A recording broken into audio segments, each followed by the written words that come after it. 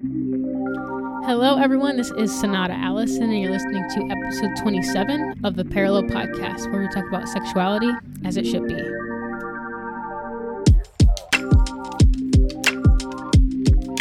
Alrighty, so welcome back, everybody. Hope you guys are doing well today, feeling well, enjoying your day.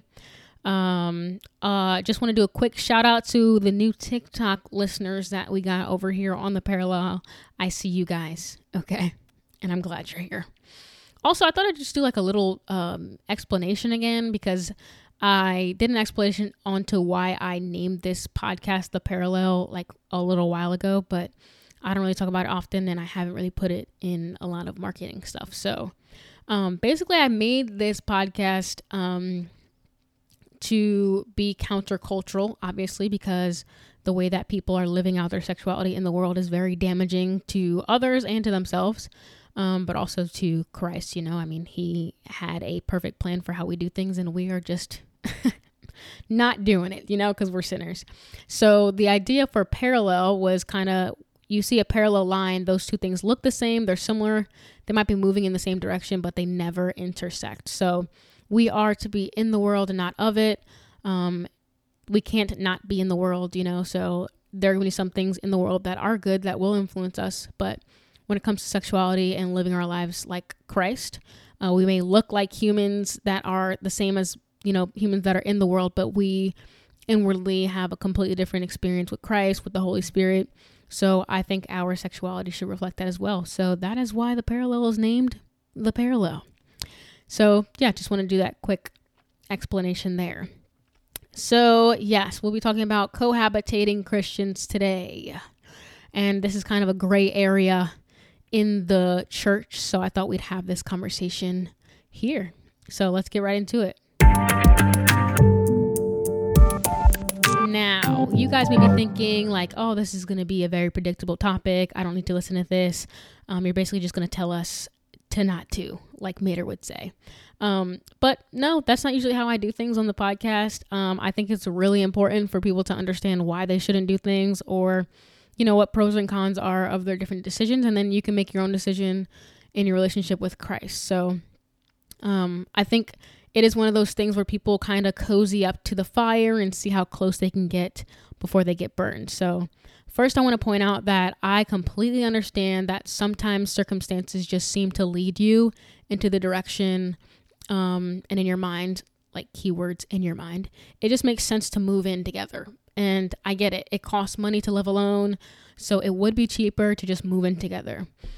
Or you're just tired of living with your parents, or you just don't want to live with a roommate anymore and you'd rather live with the man or woman you're in a relationship with. I completely understand. But as I spoke about in the episode about accountability, we live a very countercultural lifestyle. We aren't slaves to sin anymore, and we live for Christ. So we're not characterized by pleasure seeking, careless living, unrepentant hearts. Those are not things that define us anymore. And so we have to be mindful of the situations we put ourselves in to avoid falling into temptation. Now, if you are living with your significant other and y'all have separate rooms and you sleep in separate beds, because, you know what I'm saying, you can have separate rooms, but if you sleep in the same bed, you know what I'm saying, that don't make no sense. You're cohabitating. It's okay. You're in the same bed. So what's the point of having two different rooms? So if you're in separate rooms, separate beds, you have accountability in your lives, and your circumstances were so bad that you had to live together, you can go ahead and skip this episode. But I feel like less than 1% of Christians that are cohabitating are doing that. Like I've said time and time again, sex is good. It is completely natural to desire your significant other in a sexual way. That is normal. That is how you procreate, which is what the Lord calls us to do on this earth. It is completely okay for you to look at your significant other and be like, oh my God, thank you, Jesus. That's okay. This is how our bodies are designed to respond. So what you're not going to tell me is you are sleeping in the same bed with someone you are sexually attracted to, and you don't desire to have sex with them. You can't tell me that, okay? And if you really can, you truly can tell me that, I need you to write me, okay? DM me at the Parallel Pod on Instagram, and let's talk, because you may be experiencing asexuality and you are the minority. Okay. Now, most people want to have sex with someone that they're attracted to. That is very common. So, you're not going to just like put your desires in the bedside table and save it for when the person marries you. Then you go out and pull it out, like dust it out on your wedding night and then get back to business. It's just, you're not tricking me or anybody else. Okay. Now, I'm not saying that you won't want to have sex with this person when, you put it in the bedside table, and you pull it out on your wedding day. I'm not saying you're not going to want to. But it's very confusing for your body and for your mind to just switch up in less than 48 hours. So it's really something to think about. Yes, you can put it away. You can resist for however long you're living with this person, but it is not good for your mind or your body to do that. It's counter what your body desires. Why would you put yourself in that situation? So, I think there actually is many verses that people usually use in this situation that I think can apply in many dating relationships, but Romans 14:16 is usually used to condemn cohabitation, but also just people who are out here sinning in general. So it says, do not let your good be evil spoken of. And for those of you who this has been used against, I encourage you to read the full chapter so you can clap back at these people, because this verse is actually often used out of context. This verse is actually addressing the people who are using the verse to judge you. Who would have thought? How hypocritical can you be? The verse you're using should be used against you. So the chapter is speaking to people who are judgmental and putting their own convictions on others. So Paul is saying, don't let the gospel that we believe, right? So that's the good that he doesn't want to be evil spoken of. Don't let the gospel that we believe, the Jesus that we serve, be evil spoken of because of your behavior and because you are dying on a hill that you don't need to. It literally says that one who eats meat must not treat people with contempt because they eat vegetables. Shout out to all my vegans out there. Or vegetarians. I'm gonna say vegetarians. I don't really know the difference, to be honest. You might be like, Sonata, so like, are you saying I can't cohabitate? Or no, that's not what I'm saying. Just listen, okay? So in the same passage, it says not to be a stumbling block to your brothers and sisters as well. And this may seem small, like what people are eating, but literally you could tell back in the day what community people belong to, just simply off of what they're eating. You could tell what they believed as well. So it was very important at this time. So when Paul is telling these people, it doesn't matter what you eat, people are losing their minds. Okay. They're in an uproar because it has become so much a part of their identity, what you eat. So even though he says it doesn't matter what you're eating, here I'll insert, it doesn't matter that you are simply cohabitating, right? Minus the sin. It's only in that rare situation where you are not laying in bed tonight together and you have great accountability, right? I'm talking about pure cohabitation. So verses 15 says, if your brother and sister is distressed by what you eat, you are no longer acting in love. Do not by eating destroy someone for whom Christ died. And you may be thinking like, how would the food I eat destroy a person? And that comes down to the relational aspect of Christianity. I just imagine a person like eating right in front of someone's face who like they have no respect for them or their views. Like that's disrespectful. So it goes on to say it is better not to eat meat or drink wine or to do anything that will cause your brother or sister to fall. So at the end of the day, your brothers and sisters in Christ should want you to honor the Lord. So if they are uneasy about you living together, or even if you are causing your friends who don't need to be living together to think, you know what, let me go ahead and move in with my significant other. Like you're leading people to fall. So I'm talking to the people who are not in dire need of this living situation. Like you don't have to live with this person. If you don't have to, then don't do it. And now I want to speak about it from, other angles as well, because I really don't think you can base your decision solely off of like what other people think, because honestly, sometimes like, who cares? You know what I'm saying? Who cares what other people think to a certain extent? I mean, it matters, but Romans 14 goes on to say in verse 22, so whatever you believe about these things, keep between yourself and God. So what's more important is your relationship with Jesus. What's more important than what people think or you causing others to fall is your relationship with Jesus. And this is not one of those lame excuses that people in the world like to say, like, only God can judge me. And if you're saying this is literally the worst excuse to use to keep on sinning. Like, do you know who God is? I would much rather for a measly human being to judge me than for God of the whole universe to judge me.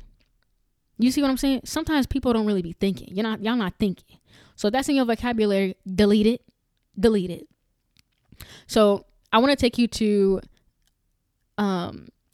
read this verse again because it should be taken very seriously. It is teaching you to stand firm on your beliefs and to truly understand if your beliefs align with your relationship with Jesus and not your relationship with lust. It says, so whatever you believe about these things, keep between yourself and God. So align your life with Jesus and stand firmly on that belief. So I want to genuinely ask you this and want you to ponder it. Will moving in with this person, cohabitating before marriage, will this provide a much higher level of unnecessary temptation for you? Will it be more likely to sin against God by moving in with this person more than it would be causing you to take closer steps to God?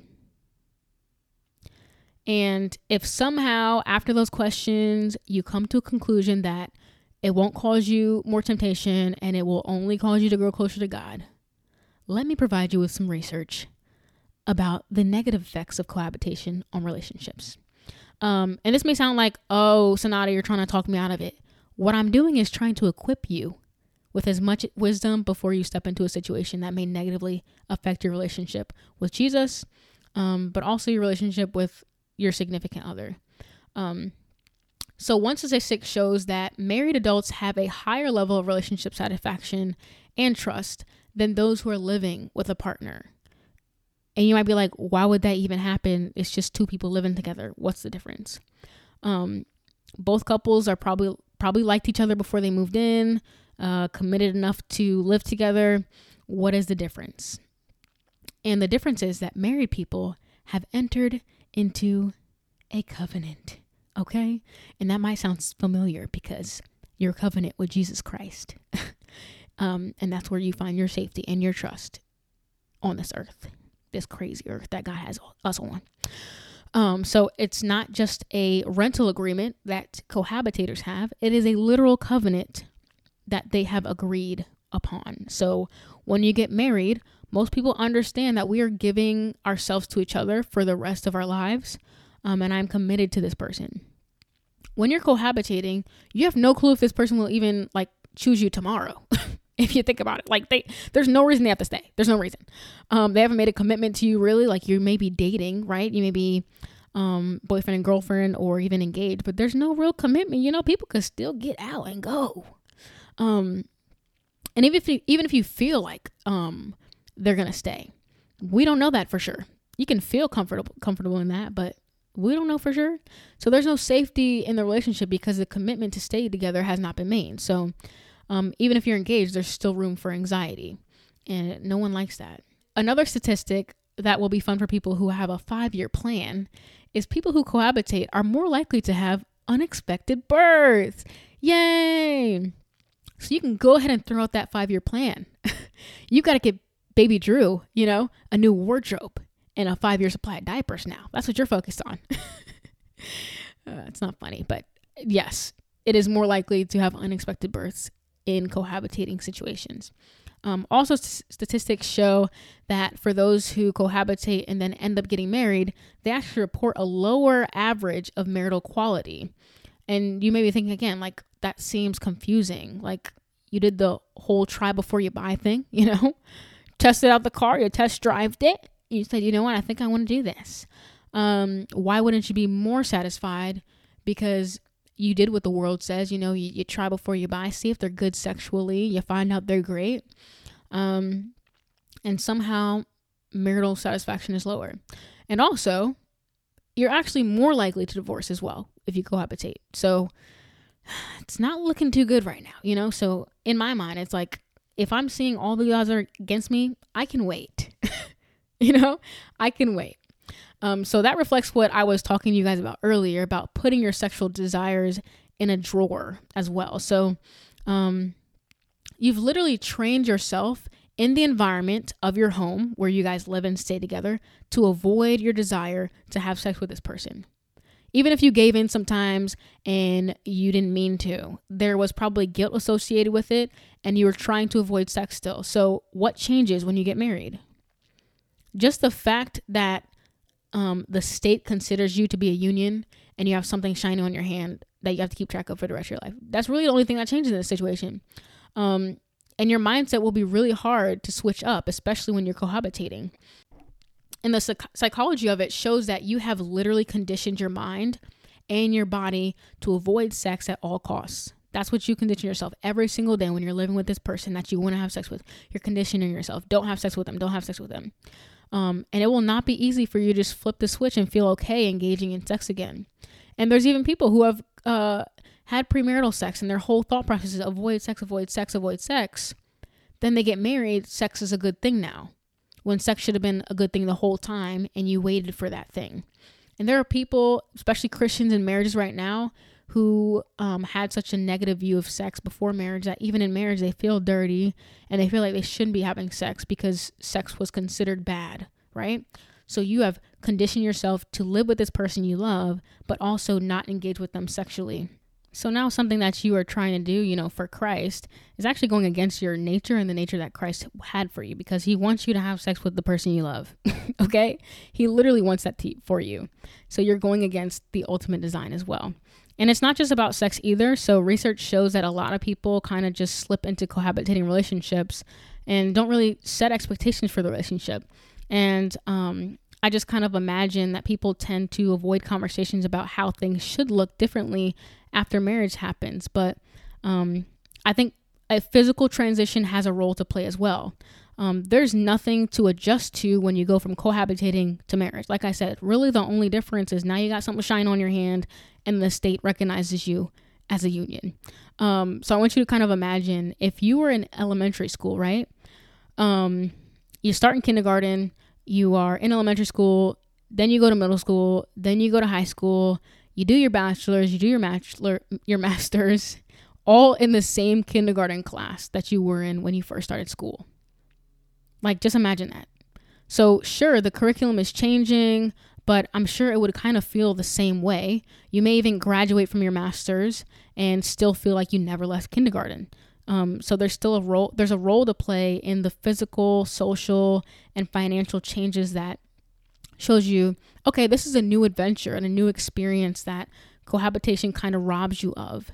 I could see how disappointing it can be when, for the first couple of weeks you're excited, but you kind of just fall back into the mundane and nothing really feels different because you didn't really change, when you didn't have to grow with this person because you've already been living with them. And I think there's something, beautiful and growing for your relationship to have to experience those new things together when you enter into a new stage of life or new season of life. So again, I urge you to be mindful of the negative effects that you may be having just for like financial convenience. Like, think about it. All the things I listed, are those things worth all the, turmoil just to pay less during the month? Is it really worth it? Especially if you're engaged and you can like hustle to live alone or with a friend before moving in with your spouse when you get married. Now, another statistic did show that it was harder for cohabitating people to break up, but that does not directly affect the fact that, you're staying together longer. It just means that you have a place, you guys live in a place and you've placed yourself in a situation where you are depending on someone for your own well-being.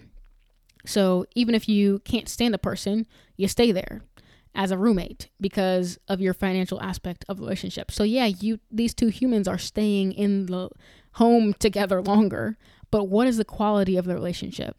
And just knowing God's design for marriage, you are extremely shortchanging yourself. And some of you may be thinking like, well, that won't happen to me. And I'm sure my client, who was a single mother, thought that too. And she went ahead and signed that lease.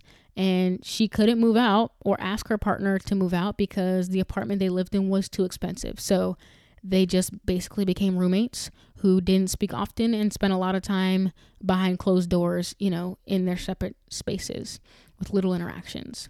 So this decision has an effect on you, it's not going to have an effect on your salvation, but if you genuinely sit down and think about it, being a stumbling block for your relationship with others and for your relationship with your significant other, also your relationship with the Lord, I would advise you to decide against it. And it's not just like to avoid sexual sin that may happen. You also have to look at the kind of person you're jumping to live with.